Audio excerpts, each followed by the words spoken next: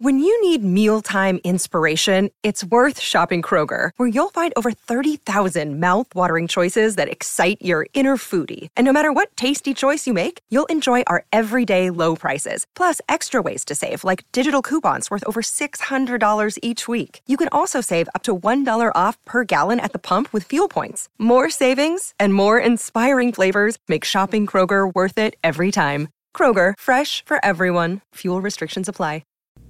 Welcome into the DNVR Buffs podcast. My name is Jake Schwanitz. I am your host and the beat writer of DNVR Buffs.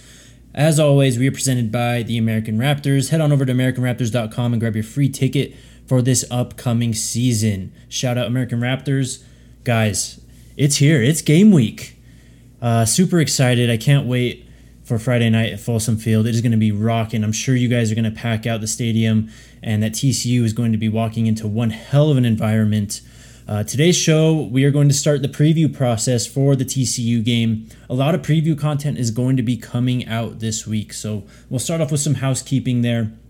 Because the game is on Friday, there will not be a Friday podcast. I will record something after the game. It will be uploaded on Saturday, so that will be your third podcast. Of course, Wednesday's show will be going on as scheduled. Whether or not we have Hank or RK is to be confirmed.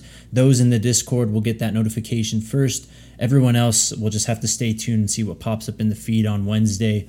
Kind of bearing the lead, we have a guest today on our show, Parker Fleming, at StatsAwar on Twitter, works for BetUS, also covers TCU for the Purple Theory podcast. Parker and I got into a lot about this matchup with TCU and Colorado on this Friday. We got into some of the advanced stats, some EPA stuff. If you guys don't know what that is, I'd encourage you to look up EPA, that's expected points added. It's a metric that kind of helps give each play a certain value in terms of scoring. Of course, as with all analytics, you got to take it with a little bit of grain of salt and match the film with the analytics.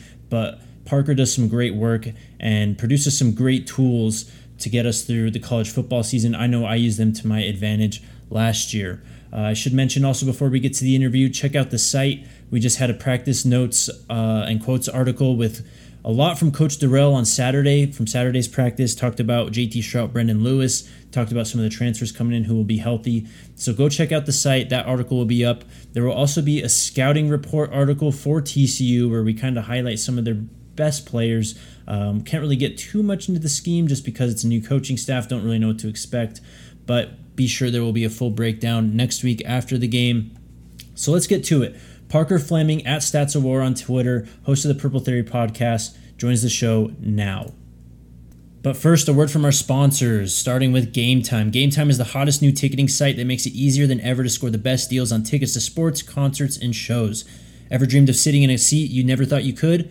50-yard line, courtside, behind home plate, floor seats at a concert? It's possible with the Game Time app. The biggest last-minute price drops can be found on the seats you thought you could never buy. You won't find a better deal this season on Buffs or Broncos games, Nuggets, Avs, throw that in there too. It's created by the fans for the fans and guarantees the lowest price. If you love DNVR, then you'll love Game Time. The best way to support us is by buying your tickets through the link in the description. Join over 15 million people who have downloaded the Game Time app and score the best seats to all your events. Also, shout out to DraftKings Sportsbook. The wait is almost over. A new football season is about to begin. Get ready for the NFL Week 1 action with DraftKings Sportsbook, an official sports betting partner of the NFL. To celebrate the return of football, DraftKings is giving away new customers a can't-miss offer.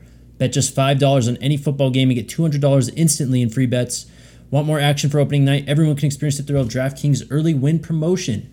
Get up 7 and you win. Bet on any NFL team of your choice, and if your team leads by 7 points at any point during the game, you get paid instantly, even if your team loses.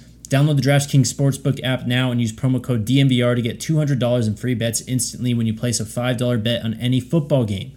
That's code DNVR only at DraftKings Sportsbook, an official sports betting partner of the NFL. Must be 21 or older. Colorado only. Bonus issued as free bets. One early win token issued at opt-in. Moneyline bets only. Deposit and wagering restrictions apply. Eligibility and terms at DraftKings.com/football. Gambling problem? Call 1-800-522-4700. I hope you all listened to me When I gave out the DraftKings pick of the week last week, I told you to take Max Verstappen. I think it was at minus 115 at the time. I was patient. I found out about the grid penalties, got my guy at 155. Thank you, Max Verstappen.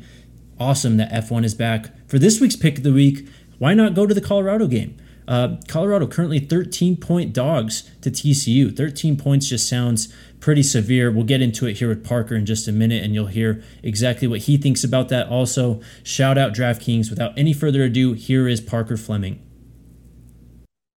Joining me now on the DNVR Buffs podcast is Parker Fleming. Parker, please introduce yourself to the Buffs fans.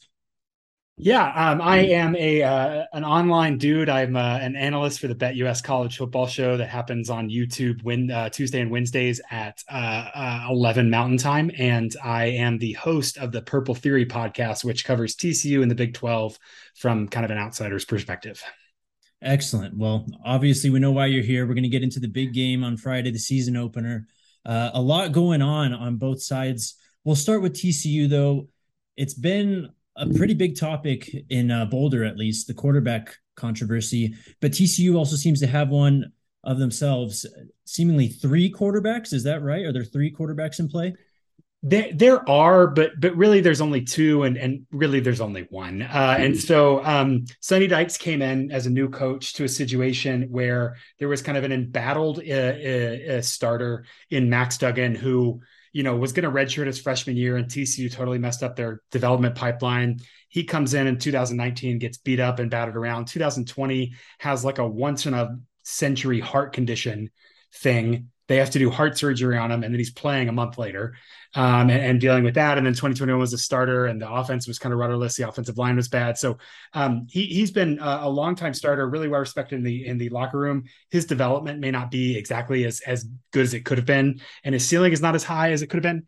And so to contrast that is Chandler Morris, who is Highland Park guy, was at Oklahoma, transferred in, actually a lower recruit than Max Duggan, much younger. And Duggan is a lot more of kind of your traditional college option quarterback, a little bit more run happy, maybe a little more erratic in the passing. Chandler is going to be your kind of small, scrappy, scrambling guy, maybe has a little bit better downfield arm. And so it does appear that Chandler Morris will be the starter eventually. There is some kind of management. So Sam Jackson's the third quarterback, very fun. They'll probably have some special goal line packages for him. Dude has an absolute cannon. Go look at the Oklahoma State highlights from last year when TCU was getting beat and he went in. He's like on the run, throwing 30, 40-yard bombs. It's just great. And but yeah, so I expect Chandler Morris to be the kind of starter by the end of the season. Sonny Dykes is just kind of managing. Obviously, he wants to have the depth. He doesn't love any of the three quarterbacks, and so it's kind of finding ways to get all of them involved to kind of maximize the potential of this offense. Yeah, I went back and watched the Oklahoma and the Baylor game from last year, just to get a taste of both Duggan and Morris. And man, I got to say, if I'm CU, I'd be more scared of Morris just from what I saw to the Baylor game. I mean, it was electric, man. He was making plays, extending, getting out of sacks. And then, of course, Quentin Johnson. So let's go to Quentin Johnson here. This guy's an absolute stud. Let's start off with this. Is he going to be the player that wins the game for TCU against CU on Friday? I think he will end up being that if TCU's offense doesn't take a meaningful step forward. So last season, the Oklahoma game is a perfect example. You've got a quarterback who's limited because he's hurt on his foot a little bit. You don't really have any good secondary options on offense. We at TCU joked about TCU last year not having a route tree, but having a route stump because there just wasn't a lot of variety in the development of passing plays. But obviously from that Oklahoma game and all season, you could see you can just throw the ball in Quentin Johnston's area code and the dude's going to go get it. So the hope and the vision for the Sonny Dykes offense at TCU in 2022 is that Quentin Johnston gets his targets, but also gets so much attention that the secondary weapons like your Darius Davis, your Tay Barber, and your Savion Williams are so much more involved. And so Quentin Johnston, obviously, I mean, one of the largest returning target shares in the nation, one of four dudes who's returning who averaged a 13 or more average depth of target and 6 or more yards after catch. So that's like dudes who got the ball downfield. It was Xavier Worthy, Jaden Reed at Michigan State, Zay Flowers at Boston College, and Quentin Johnston. So like absolute elite company. All those dudes are going to the NFL. Really, really great. I think the bigger issue for Colorado has two issues in my mind. One, can you just stop Quentin Johnston, right? Can you double him and stop him?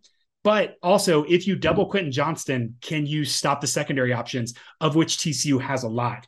A name to look for, Jorquavius Spivey is kind of that big flex tight end dude. He'll line up kind of outside and present some serious matchup problems with his versatility. They might roll Jared Wiley at tight end and Spivey out there and just kind of be big and again create some matchup problems. So really a stress test for the Colorado defense between TCU having this absolute elite ceiling of Quentin Johnston and having a pretty high floor with kind of those secondary and tertiary options.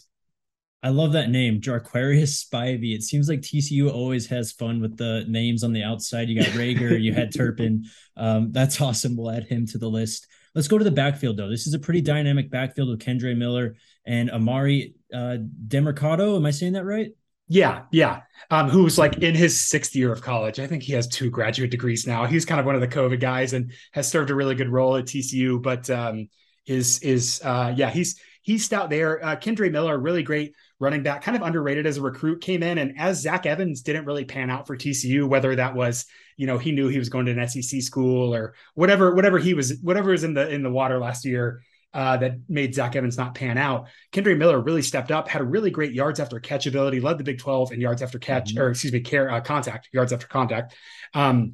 Really versatile. Another guy came in, Louisiana transfer, Imani Bailey, is just like an absolute dynamic receiver and a really good back. I think TCU will have some 2-back sets. I think Bailey will provide a lot of trouble and, give Kendre Miller that breath so that they can both stay fresh. And then you've got a really experienced guy like Demercado who's going to get in there and be able to take carries and spell both of those guys too. So really, really deep, wide running back room. That's kind of been a constant at TCU the last couple of years. You think about, they've always had 2 or 3 guys that can get a lot of rotation. It'll absolutely be running back by committee. And, if they get hot, I mean, you've seen like Texas Tech last year. If TCU can run the ball, they're going to. And so, that's definitely some names you'll hear. If TCU's offense is humming, Quentin Johnston and Kendre Miller are having good days.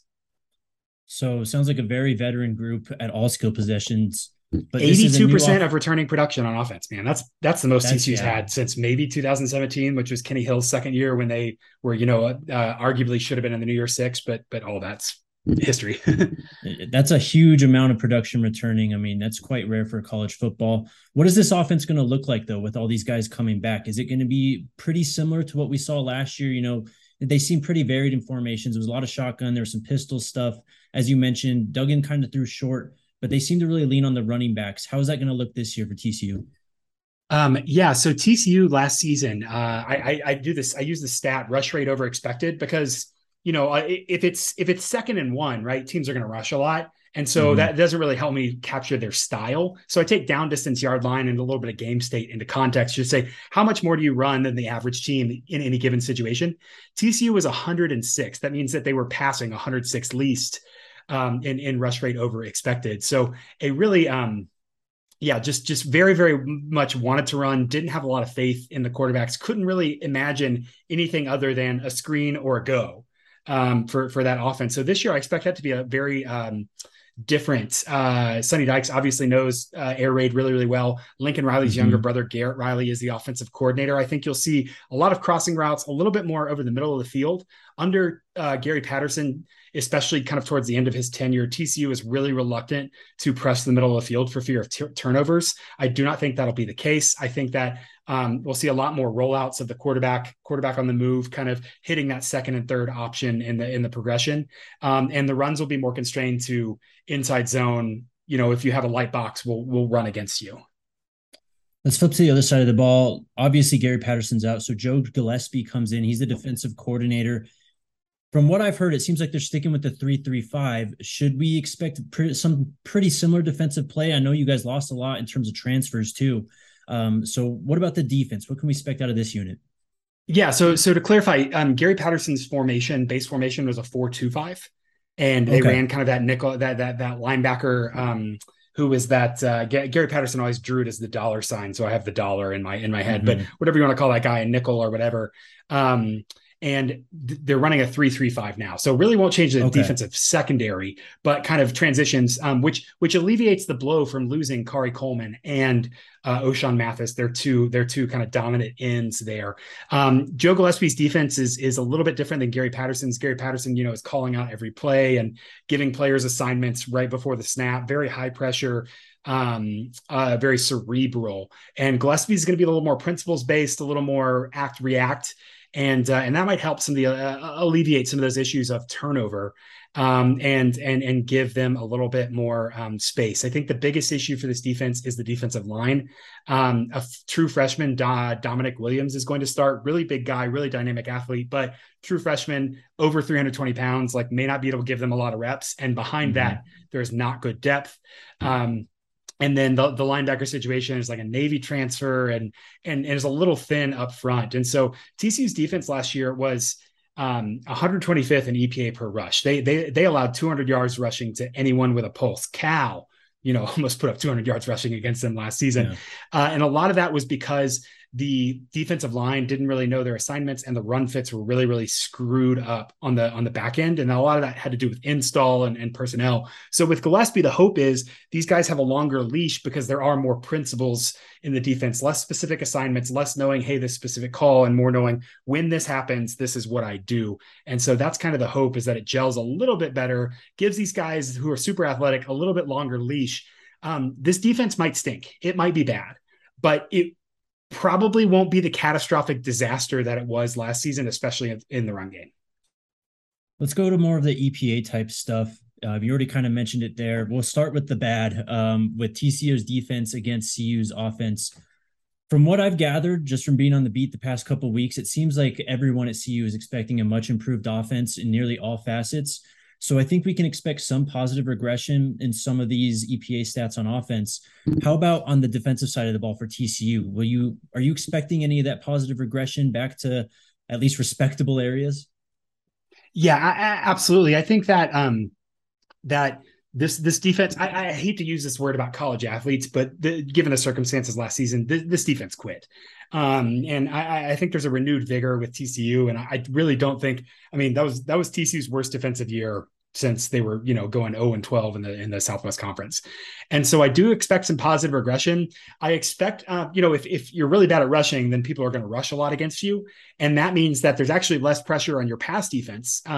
Washington in 2021 is a great example of that. Their pass defense looked really good by the numbers, but it was because their rush defense was so bad that no one needed to challenge their pass defense at all. It was only in really advantageous situations. So there'll be some changes there as TCU's pass defense gets tested a little bit more.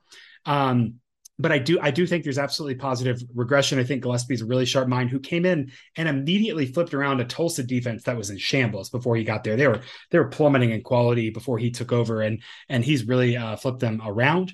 And so I absolutely think that they will have some positive regression. Again, not a great unit, but a top 60 unit, a power 5 unit, as opposed to 125th like they were last season. Let's flip sides then. When TCU is on offense and CU is on defense, CU obviously lost a lot at the secondary. Christian Gonzalez, Mekhi Blackman, and then, of course, Mark Perry, who now plays for TCU. But they're still expecting the front seven of this team to kind of be the strength.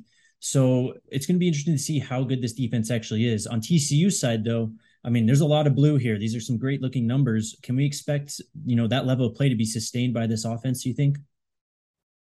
I see no reason why it shouldn't. As we talked about, their skill talent is so deep, and the offensive line, without naming names, had some coaching issues last year and the last couple of years specifically known. They get transfer Alana Lee from SMU, who comes in at center and lets kind of the really talented lineman Steve Avila move over to left guard, which frees up your left tackle, which is kind of TC's worst position, which is a bad position to have your worst position at, right. But gives a little bit of pressure by having that experience in Avila there. TC's also had some terrible luck with injury on offensive line.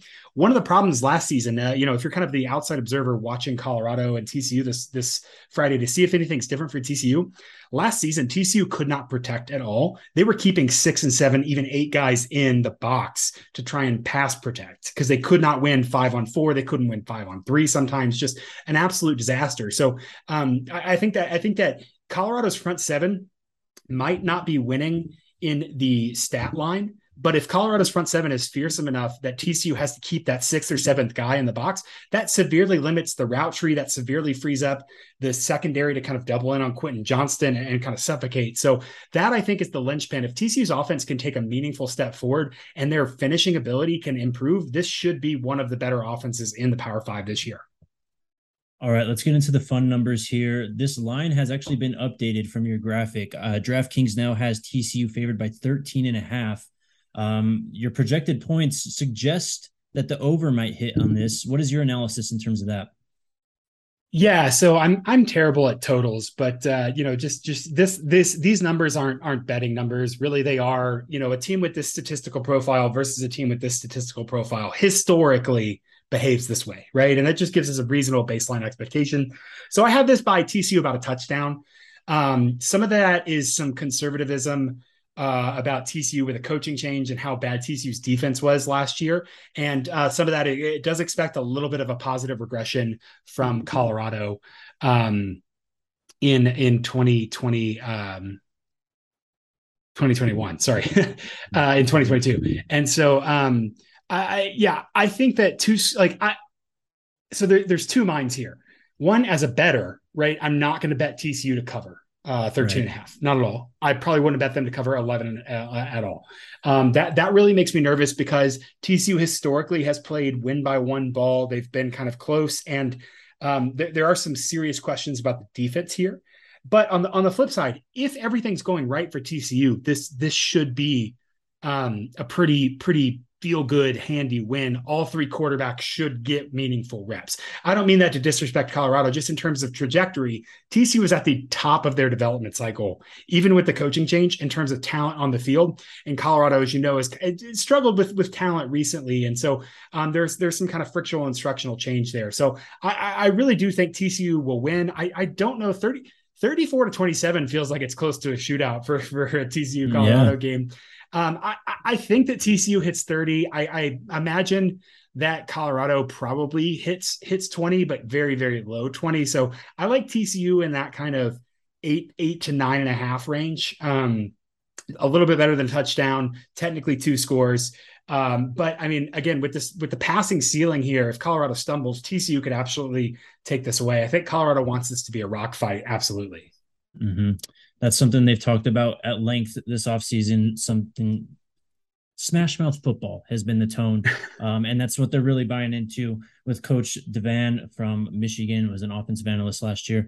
Parker, you were fantastic, man. Appreciate you so much. Real quick, where can the people find you on Twitter for some of this sweet college football information?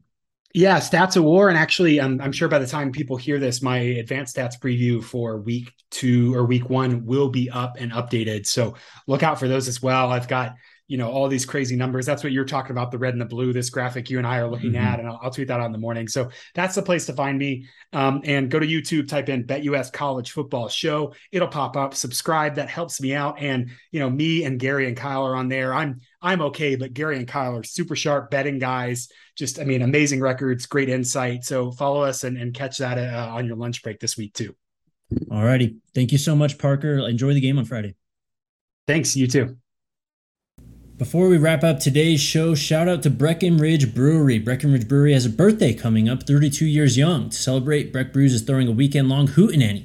Kick off the fall with live music, food, beer, of course, and games. October 8th and 9th at their Littleton location. They've got national acts like Spin Doctors and local favorites Railroad Earth rocking out. So stay tuned to everything DMVR for hootenanny giveaways leading up to October 8th. Check out the link in the description or breckbrew.com for more details on tickets and artist lineup. Thank you so much for Parker Fleming coming on the show. He was awesome. I hope you guys got something out of that. I know we didn't really get into too much in terms of scheme-wise, but there's a lot of information there in terms of the TCU roster, in terms of EPA, and some betting towards the end there. Thank you so much, Parker, for coming on. He's been a guy I've been following on Twitter for quite a while. He gives away great advice in terms of EPA. Those graphics that we mentioned, I'll retweet that as soon as it's up tomorrow morning, so you guys can check that out and kind of see exactly what we were talking about. But check those out. Check out Parker's feed. He's a great football analyst, and looking forward to seeing him actually at the game on Friday. But that's going to do it today, guys. A lot of fun on this show. As always, keep it tuned to the feed. On Wednesday, we are going to go into a more deeper breakdown. It'll probably just be me. We'll see if RK and Hank are available. Hopefully that's the case, but you'll find out soon enough. Keep your eyes on the Twitter for DMVR_buffs. Also for my personal Twitter at JakeDMVR. And thank you guys so much for tuning in. We will talk later on Wednesday.